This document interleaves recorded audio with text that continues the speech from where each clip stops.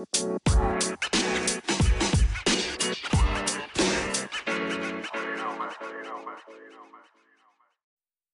everyone. Welcome to another episode of the Next Tech Podcast. We're your hosts. I'm Alicia Davis, And I'm Bina Abdul Rahim. and today's guest speaker is Cassie Brunetto, who currently works in governance, risk, and compliance. She does work with various teams within her organization to ensure compliance with a plethora of regulations, but I won't really go too detailed. I would pass it over to her so she can introduce herself and speak a little bit more about how she got into the industry. Thank you so much, Alicia. Yes, I am Cassie, and currently I work for Scotiabank, located in Toronto, but I worked for the office in New York City pre-pandemic. Okay. So I got into information security after college. I kind of just went to community college just to knock out those prerequisites. And Hmm. one day, one of my colleagues had showed me the Kali Linux distribution. And Mm. from Mhm. there, I was just hooked. He showed me how to set up a fake wireless access point, and I saw one of my classmates join it, and we were kind of looking through their phone. I'm not supposed to do that, but it was just super cool, and I'm just like, wow, like I feel like I'm in like Ocean's 11 or something. Like it was just mind blowing, and I was like, this is what I want to do with my life. It's just so exciting. There's always a challenge, so after I graduated with my bachelor's degree in information security and assurance, I went for my master's. Personally, I didn't feel like I got a lot out of my bachelor's degree. There were only 4 security classes. So I just went back to get a little bit more from what I was looking for, which I learned about incident response and disaster recovery and business continuity, all things that you really have to deal with from your day to day job when you're working in GRC. So I'm really glad I did that. Of course, I know that there are plenty of people that don't have college degrees, and I Mhm. think, whatever is best for you and your lifestyle. I don't believe in gatekeeping. I don't believe in saying that, you need a PhD in like quantum cryptography to be the best information security professional. I think that you can learn from free courses online or Mhm. books or, talking with other people in the industry, I think is key. Mhm. I would not have had a lot of opportunities if I did not get engaged, especially on Twitter, going to Mhm. conferences. So I would definitely recommend anyone looking to transition into the industry or that just wants to further their career. Definitely talk to as many people as you can, even if you're starting your career in help desk. Forming relationships with other teams was really integral for me. Mhm. So, Mhm. if you're going to go from help desk to networking, or if you're going to go to systems administration, you definitely just want to get your hands as dirty as possible, because you definitely need that experience when you're moving forward and going into either incident response or penetration testing. All of that information that you learn at your like first job or you're still doing an internship, I think is really, really important. That's amazing because our first episode was we were speaking about having degrees or not. Of course, me and Alicia, we both have degrees, but our path is so different. We went to the same college, got the same degree, but we're doing this two totally different things in cybersecurity. But it's amazing that you have your bachelor's and your master's and you're saying all this.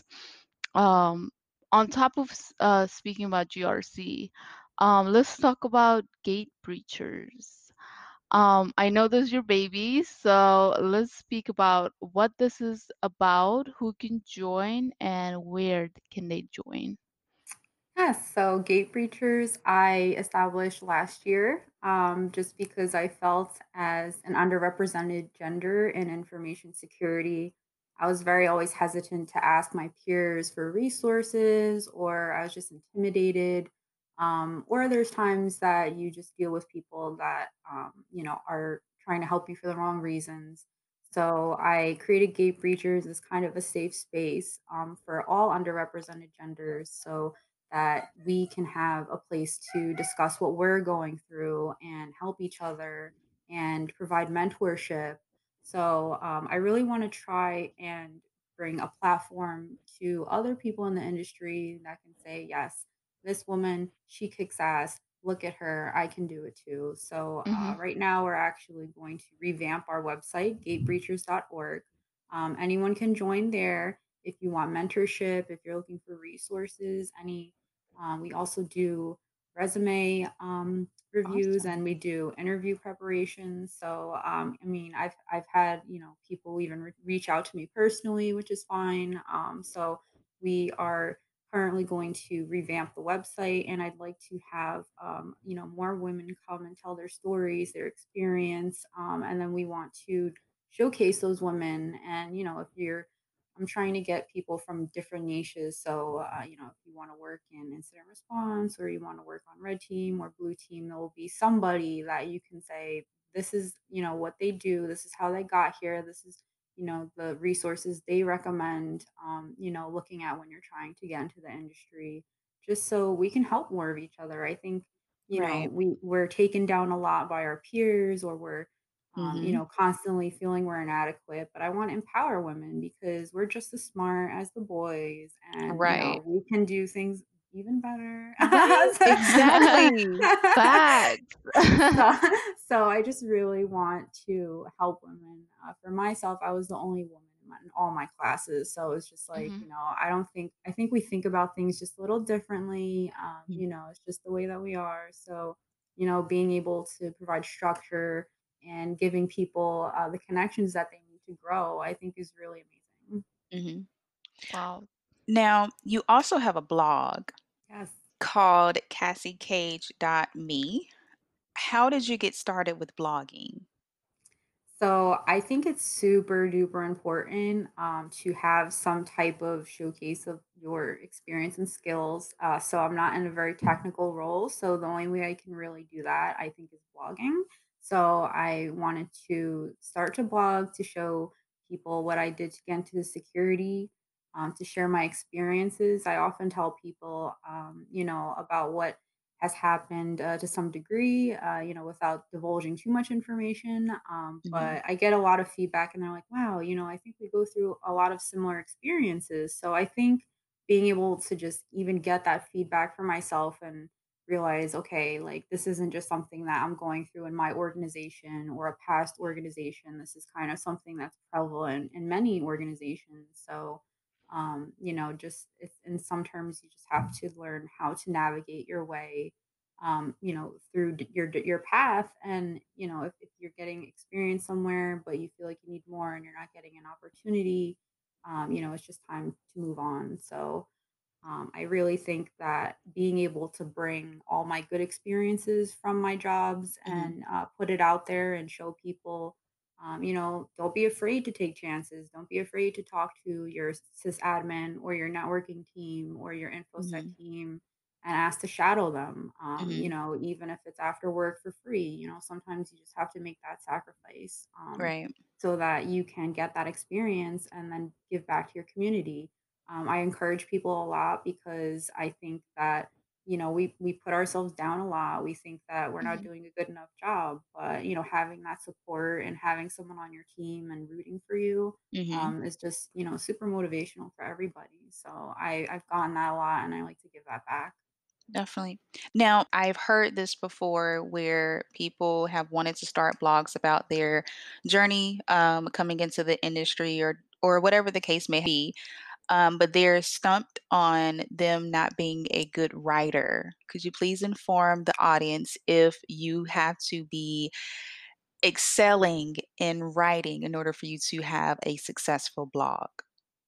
Yes, in just your career, you have to be able to write things in a way that a 5-year-old can understand them. Mhm. So for me in particular, I'm always making presentations that have to be presented to senior management. So if you're able to translate those technical terms into um, more simplistic terms, I think that that is key, and also being able to communicate effectively and clearly. Mhm. I try to put some humor in my blogs and kind of talk, how I normally would, because I'm not a robot and I'm not perfect, and Mhm. sometimes I use the wrong word in the wrong context. But I think that being able to write is just such an important skill, and even just how to communicate, orally. You need to be able to talk to different teams, as you stated, Mhm. being able to talk to your end users, explain things to them, how to handle a certain procedure. All of these things I learned like in help desk, I learned in college, and I just personally enjoy writing. It's something that I've always done. So, maybe I'll write a book one day. I don't know, it would be a little too long, but I think that, Mhm. being able to write about your experiences, and Right. even if you might have experienced, it negatively, being able to, grab the positive out of it and then put Mhm. it out there, because I don't want to be too negative, because then people are like, "Oh, like, is this really something I want to do?" Or, "She's crazy. Like, how could she even put up with this?" Because there are your days where you're like questioning, your every decision up until now. But Yeah. then, there are other days where it's very fulfilling, and you feel like you're making strides, and you're really advancing your career. So I think Mhm. that 100%, being able to write and communicate effectively will help you tenfold. Well, thank you for that. I felt like having an actual guest or professional specify that would kind of help them see my answer. Because I feel like you definitely do need to understand that if you're able to convey your message in a way that, like you said, a 5-year-old can understand, that'll be great. Because what if there's someone coming into the industry that has no technical background or have no technical knowledge and you're using words that they can't understand. So yeah, Right. that's a great skill to definitely have. Yes, and definitely to your point, there are definitely blogs that I've written, trying to understand, especially with more like the red team roles, that, Mhm. I'm not going to mention any authors, but just, if it's very technical and you're not describing any acronyms or any concepts related, let's say, for example, you're talking about Kerberos, which is a very Mhm. confusing thing to understand for most people. So, if you're trying to explain that, try, and make it into, like, a metaphor, like I've seen on Cyberry. They do a really good job. Kelly Handerhan, she was like, "Oh, it's like, a festival, and you need a ticket to get on each ride," and she was explaining it in a way where I'm like, "Wow, if I had somebody explained this to me, like, 5 years ago, the way she explained it to me now, it would've clicked in, like, 1 minute." But, Mhm. sometimes, especially in books, it's very dry, like, oh gosh, Oh, studying yeah. for, Mhm. like, certifications, you just Right. you're just falling asleep. You're like, "I might as well read this before bed so I can go to sleep." But, yeah, please, please, please, please try and, like, come from the reader's point where this is something that they might have never even heard of before, so try and explain it in a way where it's easy to understand and follow. Otherwise, for me personally, you will lose me within 2 paragraphs. I'll just be like, "Alright, I can't understand this. This is too much technical jargon, mumbo jumbo, like, come Right. out, why?" That is me. Right, if you can't capture my attention within those first few sentences or paragraphs, please, yeah, I'm out. Yes. Yeah, a lot of cybersecurity books are dry. Oh my Mm, God. I just sometimes it's just you just have to sit there and get through them. But yeah, honestly, I learn more from videos and hands-on than from the books. Um, 100%. but I hope the authors, somehow not make the book so dry because you pay so much money and then you can't get through past chapter two, and Mhm. then it's a Yeah. waste of money. I agree 100%. I think I had, like, for each exam, like, 5 different books, because everyone, I guess, tells things in their own, different way. But, yeah, until you actually kind of get that hands-on or see it through a video, I think it's, a lot easier to apply once you, kind of get it from different perspectives, and then it just clicks. Mhm. Now, let's jump to another question. I know we were speaking about different industries. Do you think you find yourself in this industry? If so, when did you know that this was the work you would like to go into? If not, how did you get here? Wow. So for me, I mean, I wanted to be a lawyer. I wanted to be a forensic anthropologist at one point and look at dead bodies. So like to come here, I think I would say the one common denominator in all of those careers, I feel like, is they're very challenging. You have to apply critical thinking. Mhm. I like to be objective about things and learn. And then you just have to kind of sit back and assess things. You don't want to jump to conclusions. You can't really do Mhm. any of that in those careers. So I Right. think that the appeal to me is the constant learning because I get very bored easily. I'm just like, okay, like, all right, if this was like my job and it was accounting, like, and you have to just plug numbers in spreadsheets all day, like, that's not for me. Some people, sure, not for me. But I think that I think that having to also navigate different organizations. Each organization has their own threat landscape, so there's just so many opportunities to help. I think, and I love help. I'm sorry, my puppy is upset. He's That's barking. okay. We're all um, we're all at home now, so that's fine. so I think that it was just helping people as well. It's a very altruistic job in my opinion because Mhm. you have people's lives on the line. Depending on what data you're dealing with and what industry you're in. It could even, if you're working for the government, in that case, you're dealing with national security. So, um, for me personally, I kind of progressed from criminal justice to database administration, which, again, is like an interesting thing. But once I really started taking the classes, I'm like, all right, I just have to write these statements all day. It's pretty basic. I got bored. So I just kind of was like, all right, do I really see myself doing this for the rest of my life? No. And then I started learning more about security. I was taking lots of classes that you had to learn about web development and security with web development. So it really just kind of caught my attention and it kept it, going through the years. I think ransomware was a lot more prevalent starting in like 2014, 2015. So I was like right in the middle of getting my bachelor's degree. So yes, also by the way, you don't need to be like 24. You can do a degree at any time. I'm like Right. 30 years old and I just finished my master's like a year ago. So yeah, totally. I think just also looking at the growth, technology is something that has just been ingrained in our society. It's something that I like to teach other people about because there's a lot of people that don't know what we find to be just common sense knowledge. People don't know to lock their computers at Starbucks, Mhm. or they don't know not to join public Wi-Fi or to click on that phishing email. Mhm. So I think that for me personally, that aspect of giving back and being able to share my knowledge with others is really nice.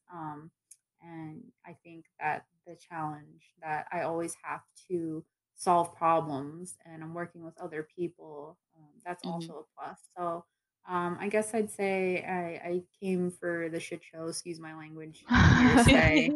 It's like watching that car on like the highway that like just shot up in flames after rolling 5 times. And you're just like, oh yeah, I'm gonna stay here and like I'm gonna just see how this plays out.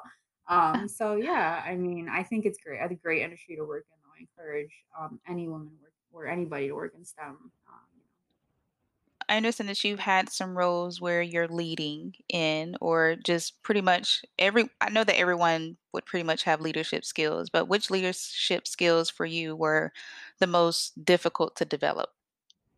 I think being diplomatic, is very Ooh. hard for me. I'm a very passionate person. I like to speak my mind, and I Mhm. mean, I think having that filter, it's kind of like an on and off switch for me. I mean, I have like my, party Cassie or, have fun Cassie, and then I have to like simmer down and like, taper down 5 notches and then like bring it to like talking to C-level executives Cassie. So it's kind of a facade. I kind of feel like I'm putting on a mask every day. I can't be like who I really want to be, and you kind of have to pick your battles. So I think Mhm. Mhm. learning to be diplomatic and really navigate the politics around an organization, especially a bigger organization, is Mhm. something that you'll never learn in college. You'll never learn on Cybery. You'll never Right. learn Yes. anywhere until you actually are in that position.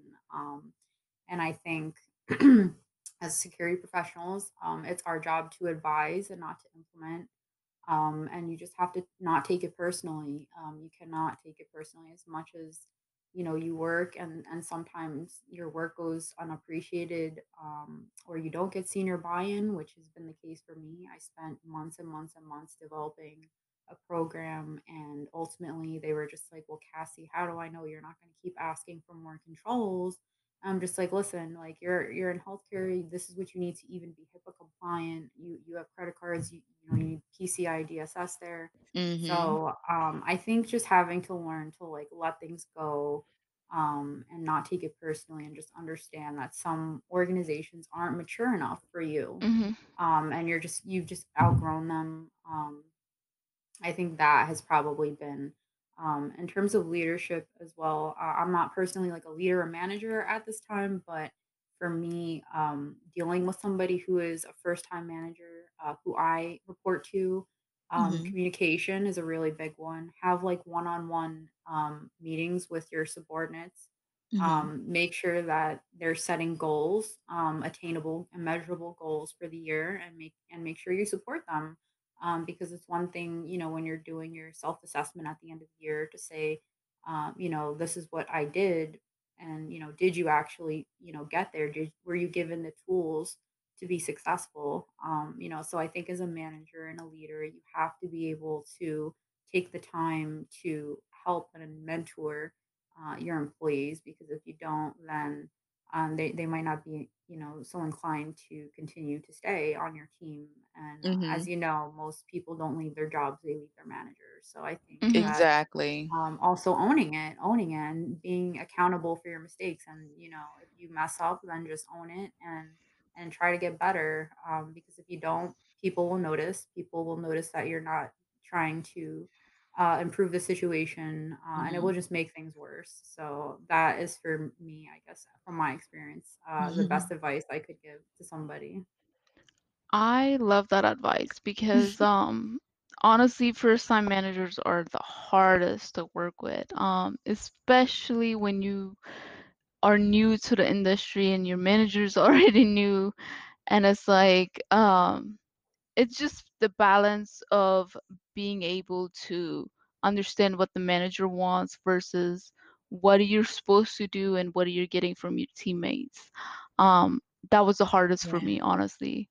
But like you said, if the manager is not willing to work with you, that's how they lose good employees, honestly. They Right. do. Yeah. Yeah, 'Cause I'm totally one of agree. those that if I'm not being satisfied or fulfilled, yeah, I'm sorry, but I would definitely leave because I don't feel like I'm, being appreciated at that point. So That and also like I'm the type where I have big goals. It scares me, but I do have that big goal. I'm that type of person. So whenever I do come up with to my manager with my goals, they're like, "No, Bina, no. You only have like 18 months of experience." But I'm like, "It don't matter though. Like that's what I want." And that's what it gives to me. That's what it gives because it's like, well, are you gonna help me? Are you not gonna Right. help me? Like Like, what kind of I advice need can you give me right, for me to get to right. that point? So But other than that, I'm like, I can definitely do all this. Like, I'm that person.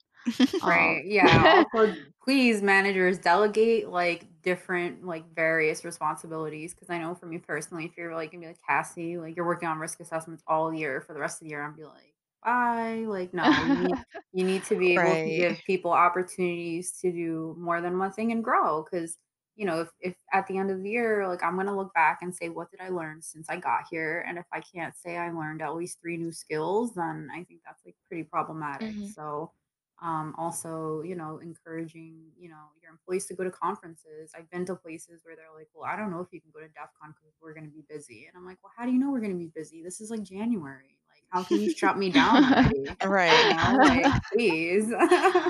I had that too. Oh my God. When they say that, I always think that they don't have the mindset of lifelong learning because if you want someone to be successful, give them what they need. And not Exactly. only will they be successful for themselves, but they will bring more success to the company and to the team. Most managers like that though. Um, and let's jump to another question. So everyone makes mistakes. And I admire people who are willing to own up to their mistakes and help others to avoid making the same ones. With that being said, I would like to know what mistakes have you made that you wish to tell our audience? Oh boy. Something that would help us out. Never run vulnerability scans during the workday. That will Ooh. kill your network. No, yeah. So I was my previous job, and we were, testing out some new products to do vulnerability management, and I'm like playing with it, and I'm like, oh, like let's run this scan right now, and this was like in the middle of like I think, oh God, I think it was like Eternal Blue and like all of those CVEs were coming out. I remember there was one week that we had like 5 in a row. So I'm like, we need to scan. We need to see if any of our hosts are vulnerable. I accidentally like triggered it in the middle of the day, and we just started getting call after call. Wow. What's going on? My machine is so slow. What is happening? And I'm just like, I'm like, oops. So that was like a hard lesson learned, but yeah. So always make sure that you're testing things like off hours, where like you're doing scans like 12 in the morning, like times when business as usual is not at the highest point. I would say definitely not like 2 p.m. when people are trying to go home and leave. So yeah, that was like one of my biggest mistakes, I think. And then just I think that learning that failing will help you succeed is really big. I know that sometimes we get scared, or we're like, oh my gosh, like we're gonna get fired, but everybody who like has gotten to the top will have made mistakes, because it's just that's what happens. We're not perfect, things go wrong, things break. Right. So as long as you own it, and like I know for me, like I that like my heart dropped, I had a heart attack, and I'm just like, I will never ever ever do that again. So sometimes that's what it takes for you to learn. Lesson learned. A mini heart attack. Yes. If you could learn any new professional skill, it doesn't have to be related to the current role or industry, but what would it be? I would totally love to design clothes. I think that would be Ooh. so much fun. I actually looked into it when I was younger, but it is expensive. You do need to have like money to invest, to work with designers and get samples and things Okay. like that. So, I mean, if I ever have money, if I'm successful, maybe in like 10 years or so down the line, I would love to design clothes. I love clothes. But I can't afford all those nice expensive clothes. So I just have to make my own for now. Oh, so you I do make your own clothing at times right now? I have designed my own shoe. I was able to go to the Nike store, and they give you like Oh. an Air Jordan 1. It was all white, and I was able to put my own like the swoosh marks. I was able to design it any way I wanted. They dyed it for me. And then I even came home after, and I got, just some nice thing like the silver markers. I even had some detailing. So yeah, I like designing and being creative. That's like one of my, I guess, like hidden talents. I really like art and things, but it doesn't pay the bills, so I can't like focus on anything that sucks.